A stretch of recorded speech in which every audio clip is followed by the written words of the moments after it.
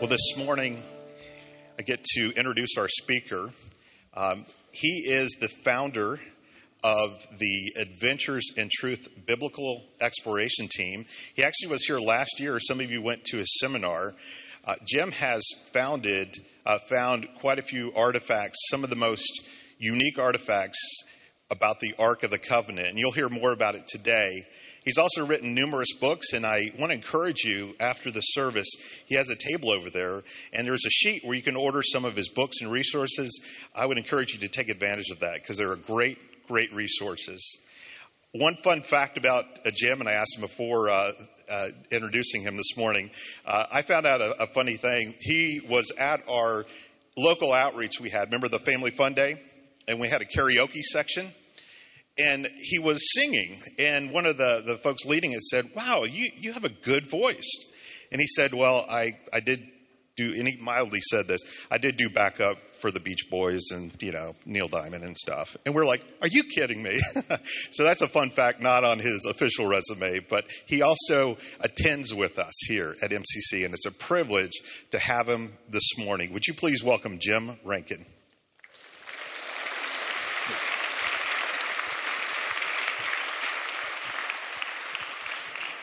Thanks a lot. I appreciate that. Well, it's good to be here. It's good to be back. We've been on the road for several months, and we literally travel all the time now. And we're so thankful to be back and get to share the story with you. And, God has opened up a lot of doors for us and been able to share a lot of different things. And today we're going to take you on an adventure. This is unlike anything you've ever seen before, and we're so just thankful every time we have that opportunity to share. We are Adventures in Truth. We are a biblical exploration and a missions team project. But today we're going to take you to a place you probably have never seen before. But I want to preface all of this and share with you how this all began. How many have been to Gatlinburg, Tennessee? Anybody? A few of you? Okay, a couple of you at least. We were on a family trip to Gatlinburg, Tennessee. And I woke up at 1 o'clock in the morning with one thing on my mind. The Lord put the Ark of the Covenant on my mind. That was it. I woke up. My wife said, being the good wife, she said, "Would you lay back down? We're on vacation." So I laid back down. We got up, went to Dollywood, finished up Dollywood. We ended up in Pigeon Forge, Tennessee, shopping. We went into this place. There was a guy by name Spencer Williams. He was in the window and he was painting. And he was in there, and I was standing there talking to him, and a woman came up and tapped me on the shoulder, and she goes, "Excuse me, sir, I have what you came in here to see." Well, I didn't come in to see anything. I came in to talk to the guy. Well, the next thing I know, she says, "Come to the back of the gallery with me." And she shows me this huge painting that he had painted at another time, had Jesus in the background, Lion of Judah in the front, and the Ark of the Covenant right there in the middle. And I said, "I'm not interested." And I ran out, told my wife, "Get in the car, we're leaving." So we go up to 321, up to the Craftsman area. My wife said, "Hey, there's that shop up there that has those paisley purses. Take me to that." So I went up there, and being the good husband that I am, the next day was our anniversary. So I said, it'd be a good day to get her something for tomorrow. So I go into the jewelry shop next door. The woman, she says, "How you doing, sir? Welcome to the Smoky Mountains." And I said, "Oh, how are you?" And she goes, "Well, I have what you came in here to see." And I said, "I didn't come here to see nothing. I came to get my wife something for our anniversary." She goes, "No, you came in here for this." And she held up a necklace. And I said, "What is that?"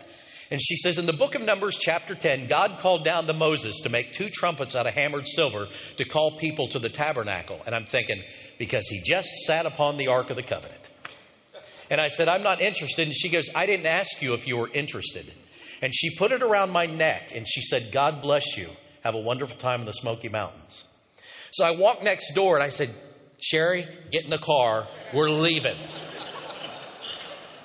Lo and behold, 6 months later, a guy called me from the History Channel and said, "Somehow your name came up. I can't get it off my mind. You're supposed to be on an expedition on the trail of the Ark of the Covenant."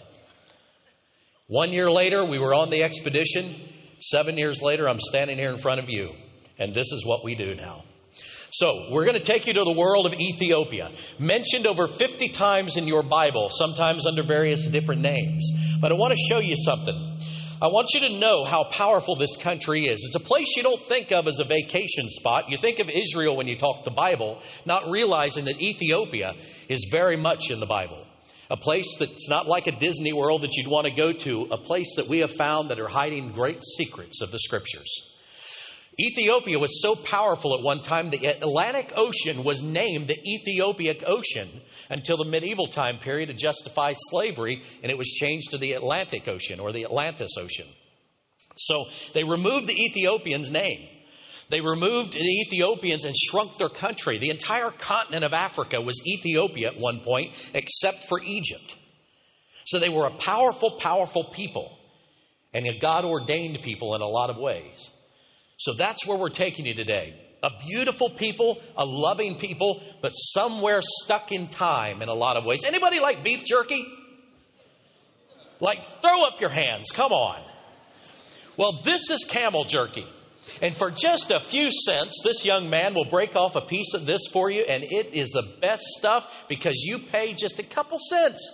That goes nowhere. It stays in your mouth all day long. And by the way, we just came back from Ethiopia just a couple days ago. We spent Thanksgiving there. It was pretty awesome. We had ostrich instead of turkey. That didn't go over with my wife very well either. Not uncommon to drive down this street and you'll see wrapped shrouds out by the road waiting for the dumpster to come by and pick up these children that have passed away. That's the life we're living in Ethiopia right now. But let's take you where the adventure began. I was asked to go on the exploration, and that's where it came into play. But I want you to understand this object right here. The Ark of the Covenant, one of the only things in the Bible that God said, this is how it will look, the shape, the design, everything. The Ark of the Covenant, though, is misunderstood in a lot of ways. From here to the floor is the Ark of the Covenant, the footholds on the floor. It was made of acacia wood, which is that tree right there. The Serengeti tree. You stick your hand up in there, it'll cut you to pieces. It's got a red texture to it. It was overlaid in gold. This here is not the Ark of the Covenant.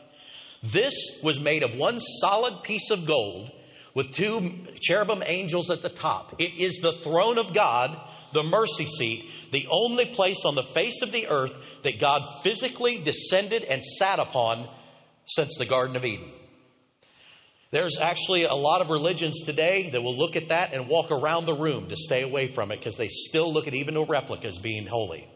It was only to be seen by one day of the year by the high priest, the Holy of Holies. It had to be covered at any other time. The Levites were the only people to carry it. They carried it covered everywhere it went. God said, you will take care of my throne. Now, the power of the ark was amazing, but all of a sudden it disappeared from everything. The problem is a lot of people have come up with their own theories to what happened to it, like Nebuchadnezzar or Shishak, the Pharaoh out of Egypt. But folks, if you read the Bible is the timeline. The Bible does not mention, it mentions all kinds of things, but does not mention the most important thing in the temple being removed. So let's take you to the most likely time. Take the Bible and match it with history, and you've got the answers. We know that the Ark of the Covenant, or the throne, was still in the temple during the time of Hezekiah. Because in 2 Kings chapter 19, he prayed to he who dwells between the two cherubims, the scripture says. From that point on, a few kings later, there was a man named Manasseh who came into power. More than likely, that's the time the ark disappeared through the scriptures. Because this man was an evil king, brought pagan gods in, tried to sacrifice his son in the temple. And what we find during this time period, the Levites would have never allowed the throne of God to be in the presence of evil such as that. 2 kings later, a young boy named Josiah comes into power. Josiah had a horrible situation to deal with. Famine had come over the land. It's like God took his hand off of it. But in 2 Chronicles 35, he does something very unusual.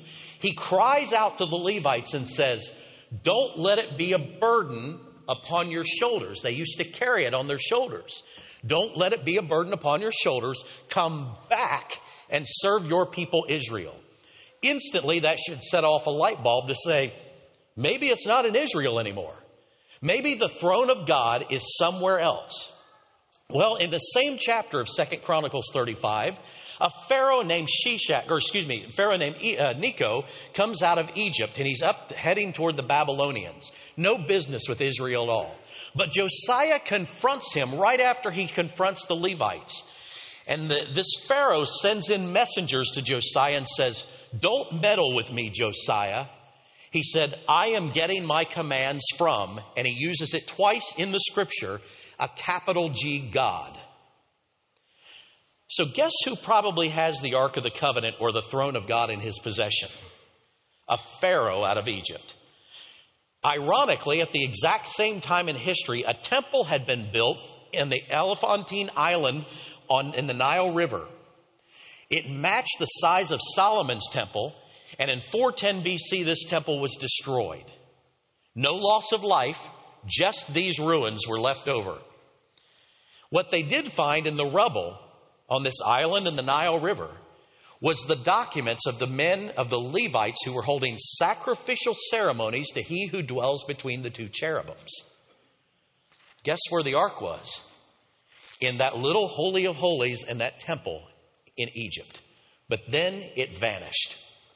Reports were that now let me explain this to you. The Nile River was huge at this time. It went from the south to the north. It goes into the Mediterranean Sea. It doesn't flow to the south. If you follow it straight down to its source, it starts in a place called Ethiopia. As a matter of fact, it starts right here at the Blue Nile Falls. They're a massive set of waterfalls. And it was reported that it came down into a place called Tanakirkos Island. And the Levites were holding sacrificial ceremonies to he who dwells between the two cherubims. But no one had ever found it. As a matter of fact, did you know there was never any evidence ever, other than the Bible, that the Ark of the Covenant or the throne of God ever existed? Just a lot of movies and what we know out of the scripture. In 314 AD, it was reported that King Azana, one of the powerful kings, came and took the ark and the throne 200 miles away to a place called Axum, Ethiopia. The building on the right is where they claim it's at still today. Now, remember I told you these are wonderful, loving people. But this little building is surrounded by a 10-foot high iron fence. If you attempt to cross the fence, they are ordered 365 days a year to shoot, to kill anyone who enters this chamber. It's guarded by a man called the Guardian, believed to be of the Levitical line. He chooses a child after he becomes the guardian for his purity. That child comes into that fence and never will leave there again until he dies. He will be raised by the guardian, taught by the guardian how to pray in front of the throne. And then when he dies, the child steps into power. But never will he ever leave that compound, that little fenced-in area again. That man is off limits to the rest of the world. But somehow God has opened a door up to us.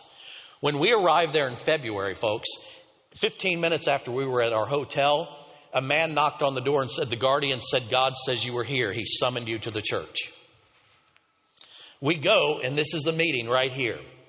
The man that we're meeting with is our translator. It's got his arm around me. The man with the whip is the high priest. He is the guardian of the church. And he says, I give you order to tell the world it's beginning to happen. He said, we are making preparations for the movement.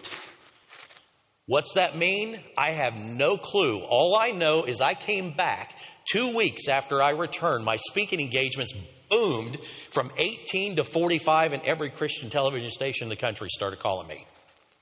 And then 2 days after we were at the church, we got word that they started bringing the ceremonial gold items out and cleaning them in the night, preparing them for a move, with a coordination of something taking place soon in Israel.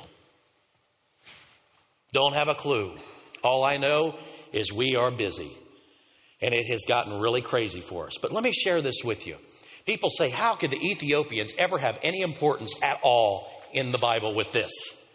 Well, let me show you what God's word says. In Isaiah chapter 18, I'm going to break this down for you. And remember, Isaiah is a prophet talking about the future. So watch what it says. Woe to the land shadowing with wings, which is beyond the rivers of tell me the country. Ethiopia. Now, again, he's talking about the future. A land shadowing with wings. Some translations say buzzing wings. That's not correct. The actual Hebrew is covered in wings. Every morning, every night when you wake up and go to bed, the skies are swarming in Ethiopia with eagles everywhere.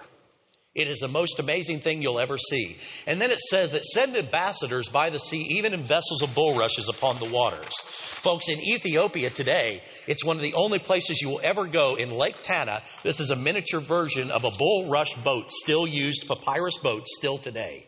You go out last week, literally, we were with Lake Tana. You'll see these by the hundreds, and they're out there fishing in them. And they can carry up to 20 people in some cases. It's amazing. Absolutely amazing. So we're talking about Ethiopia perfectly. And it says here, it says, go ye swift messengers to a nation scattered and peeled, which tall and smooth skinned, that's the Ethiopians, to a people terrible for their beginning hitherto, a nation meted out and trodden down, whose lands and rivers have spoiled. When you fly over Ethiopia, what that meted out and trodden down means a land that's scarred.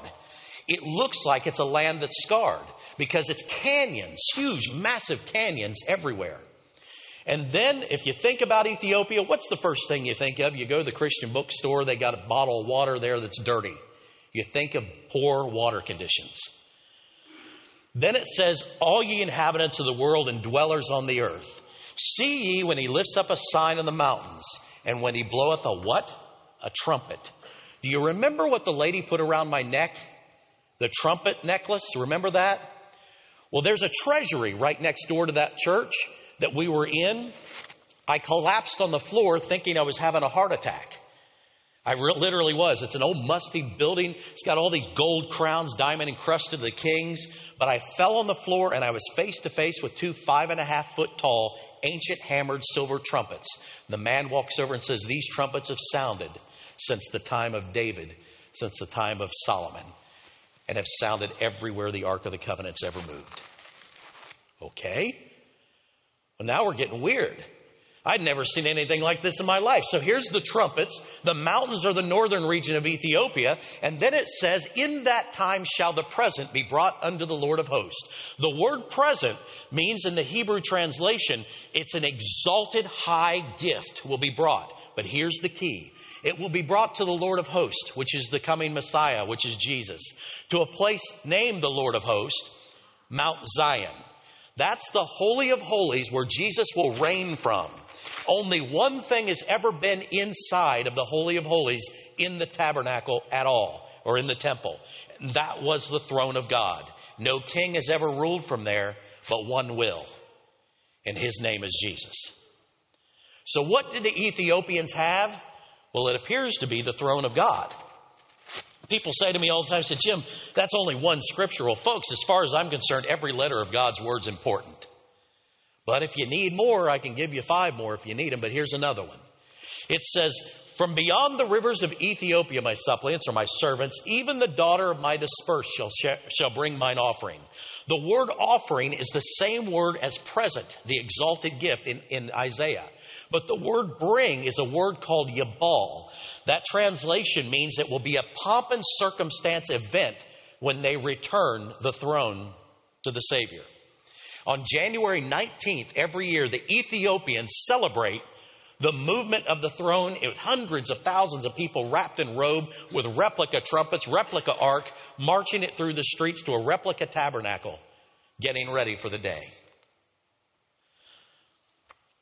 I want to show you a scripture. This scripture here is out of the book of John. John writes his beautiful gospel. The very last thing John says, he says, and there are many other things which Jesus did, the which should be written every one. I suppose that even the world itself could not contain the books that should be written. Amen. Folks, it doesn't take a scholar to see that says, by the way, there's a whole lot more Jesus did that's not in the Bible. They couldn't get it all in. There's a lot of years missing out of the Bible in the life of Christ. Matter of fact, almost 30 of them. So, what does it mean? Why did John write it? Well, over the last 100 years, there have been more artifacts, locations, scriptural finds, different things that they have found than any other time in history. Folks, we need to watch this and pay attention to it. We do know that as they came in from Matthew 2:13 to Luke 2:40, we know Christmas happened. Jesus was born. We know about the age of 2, the wise men come through. Herod ordered all the children 2 and under to be killed because he didn't know who Jesus was. So in Matthew 2:13, Joseph's been told to go into Egypt. Why? Because the next scripture is Luke 2:40, and then he's astonishing the men at 12 in the temple. So what happened in 10 years? Well, we know that from the time they went in, over the last 100 years, they found amazing artifacts and amazing cave drawings and things of the life of this child of unusual nature with his family from Israel. This portion right here is at the very bottom of Egypt, right near the same island that the ark was stored on for a while. Underneath this church today is a cave system. That was the city. And it has the etchings of this unusual child, and their family were there for about 6 months, but then they left and returned. Well, the next thing we learned is it was rumored that they had moved straight down the Nile River to a place called Lake Tana, Ethiopia. And there's a papyrus boat right there. To this island. Now, this lake is 100 miles north to south, 68 miles east to west. If you hang out down at the bottom where you see the green at the bottom, you'll get eaten by a 22-foot crocodile or a 6,000-pound hippo. If you like to fish, they got perch in this lake, 300, 400, 500 pounds. It's amazing. But the island is on top, 60 foot high up on the other side of those cliffs. This is where coffee came from, by the way, is from this place right here. On the island, when you get up there, you travel, you walk through a jungle. And here's what happened when 3 days after my collapse in front of the trumpets. We were walking through the jungle, and I literally collapsed face first into the rocks. Well, next to this area they have no metal on the island except what's in a treasury. The picture at the bottom left, they showed us is the ephod harness of the high priest for the sacrificial ceremonies. The top left picture is the lever that the high priest would wash himself in. And what I'm holding on the right, what that is that's a 4.5 foot long meat fork that they would push through the meat for the burnt sacrifice. But look at the top of it. That is the almond bud symbol of Moses' brother Aaron. Now I asked the question, I said, okay, well, if these items are in here, why aren't they with the Ark of the Covenant, which was supposed to be 200 miles away, being a smart aleck? And they said when King Azana came here in 300, Jesus had already come and there was no need for sacrifice anymore.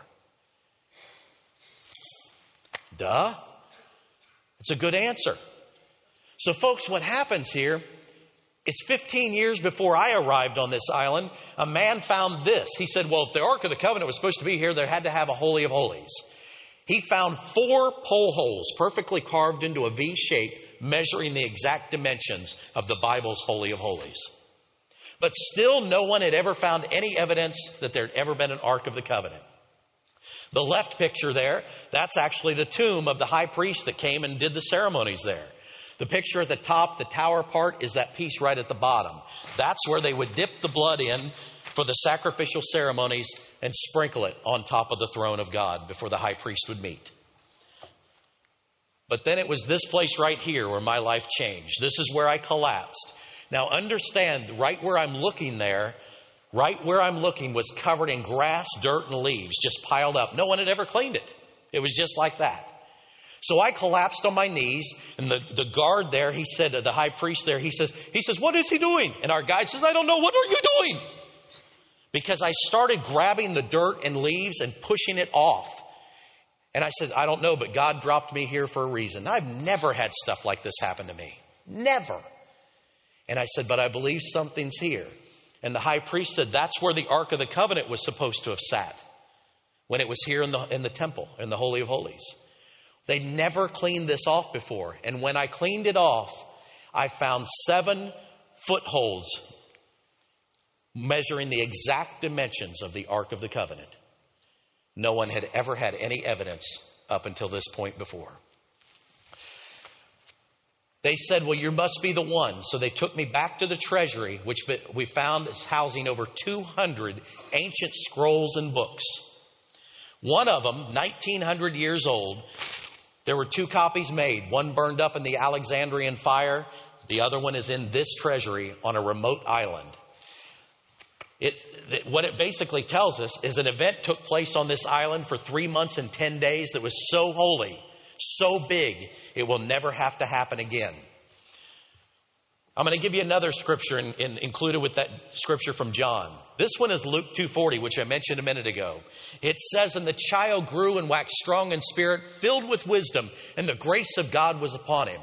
Well, folks, in Isaiah chapter 7, it says that Jesus will be weaned into knowing what he is going to do.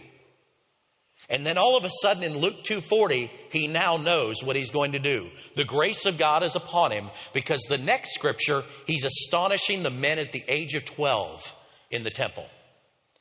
So somewhere between 2 and 12, Jesus found out what his purpose in life was.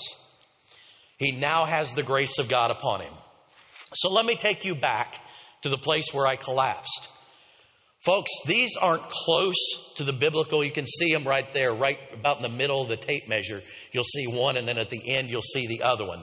There are 7 carved footholds. The place where they claimed it was, never cleaned it off. I cleaned it off, and there is the first evidence the Ark of the Covenant ever existed.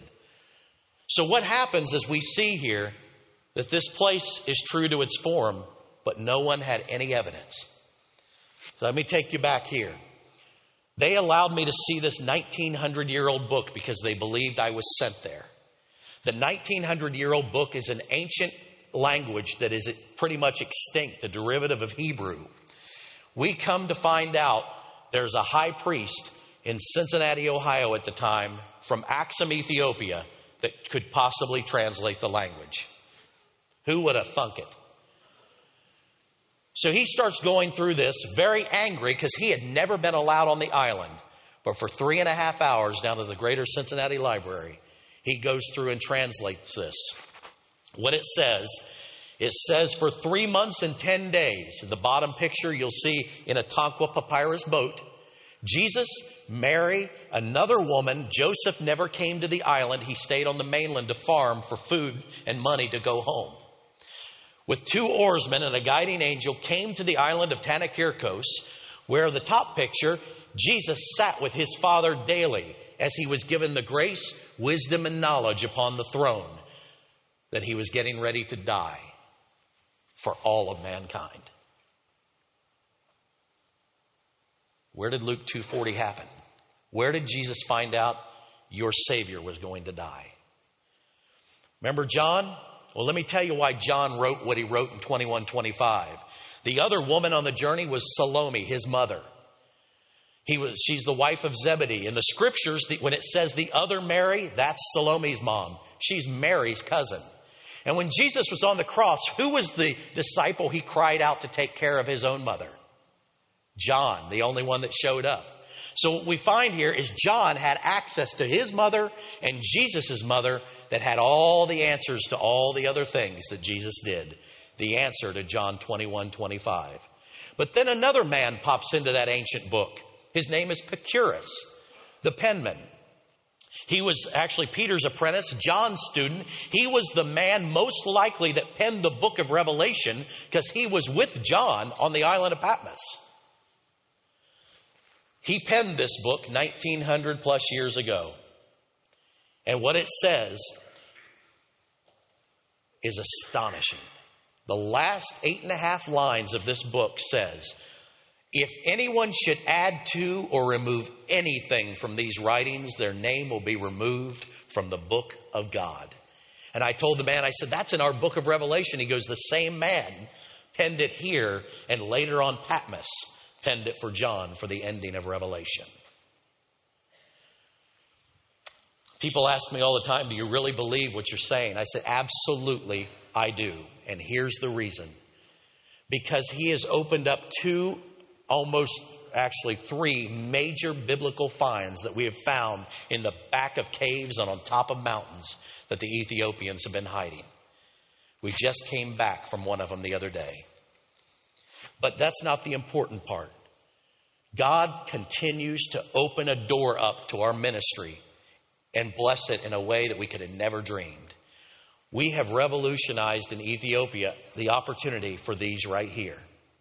The northern region of Ethiopia is off limits. But somehow when we land, they're ready for us. What this is, it's a Bible. It's a solar Bible. It can't be removed. A lot of the solar Bibles, they plug in and take the Bible off. This one, they push a button, has the story of God, the opportunity to know Christ. The story of Christ, the opportunity to know Him again. The entire Old Testament, the entire New Testament, and a Bible study by pushing a button, and it's read to them in their native tongue. And they believe it's God speaking to them. It's amazing. Absolutely amazing. Our goal is to put one of these in every hut or household because 70% of the country can't read. Right now, we're leaving one per 200 to 300 people. Then another organization said, man, we've been trying to get in northern Ethiopia for almost 20 years. Can you help us? These two girls heard God's voice to them, the Word of God, for the first time in February. And look at them. But then we had another grouping of people called Campus Crusade. They said, man, we can't believe what you're doing. Will you help us? Can you believe that? And then we started working last November, and we're continuing it on. We believe if we can get an army of people, of ministers and preachers out spreading the gospel and starting churches in Ethiopia, we can get God's word in the place to the people who will return the throne and get them to know His word again. So right now, as of last week, we have about 140 to 60 pastors ready to go. And we're hoping to have 705 in place by the end of 2017. These are some of the folks that we've been training. And then we are the only organization physically working with two of the lost tribes of the Jews. The tribe of Benjamin, hidden away and so depressed in the mountains of Gondar because people are just persecuting them so bad. They're Messianic Jews. And then the tribe of Dan. The tribe of Dan is led by this woman, and we led her to Christ in February. And we had no water. It was the dry season. She had 2 5-gallon buckets. She dumped out her grain, climbed into the bucket. We poured 1 5-gallon bucket in there and doused her with the other one. And she was baptized in the name of Christ. And look how happy she is. Wish we could be that happy for Christ. Folks, look at this. We're reaching Ethiopia like no other. We're in lepers colonies. We're in women's hospitals. We're in places, and we take a group with us, anybody that wants to see what we do, in February every year. And we'll take you to the Blue Nile Falls and baptize you if you want it. But God has opened up doors, and we're delivering the word like nobody else. We've made friendships and opportunities that people have shaken their heads and say, what in the world is going on? But God has opened up doors, and He's just put us in places. And people always ask us, how are you supported? We're not supported by the big organizations. We literally travel from church to church to church every day of our lives. And that's how we're supported, by people that partner with us. I didn't say this in the first service this morning, but literally we sold our home and everything in it in July. We have no home, and we just travel and share God's word.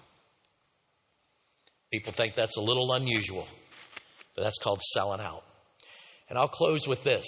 You ever wonder about the Magi? It's Christmas. I have to share this. Well, let me share you a little story. In the medieval time periods, in the 1500s, they tried to remove the dark Magi from all of the paintings. And I'm thankful as I look out there in the lobby, I see the nativity scene, and you notice there's always a dark Magi. You ever wonder where he came from? Matter of fact, he's the only one kneeling out there. 20 years ago, this hillside gave away in Axum, Ethiopia. That tower was standing there. The Ethiopians said, oh, maybe we should dig. So they started to dig, and they found this, a chamber with 17 tombs in it, or 17 markings.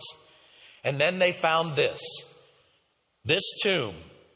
They found the pottery of the king. The pottery had etched in it the king's history that said in the 7th year of King Bazan, subnamed Balzadar's reign, a god gave his wife a calling to tell him to take the frankincense from his grove to a child who would be king in Israel. He met 2 other men on the journey who met with 9, making a total of 12 arriving to the child. The tomb on the left is the tomb of the Ethiopian eunuch because King Basin's wife is named Candace. And in Acts chapter 8, she sent her eunuch back to Jerusalem to see if it was time to return the throne. So folks, on behalf of Adventures in Truth and our team, my wife, wherever she's at, and Tim and the rest of our team, I thank you so much for allowing us to share. And if God left it in your heart, we'd love to have you a part of our team. God bless you. Thank you. Merry Christmas.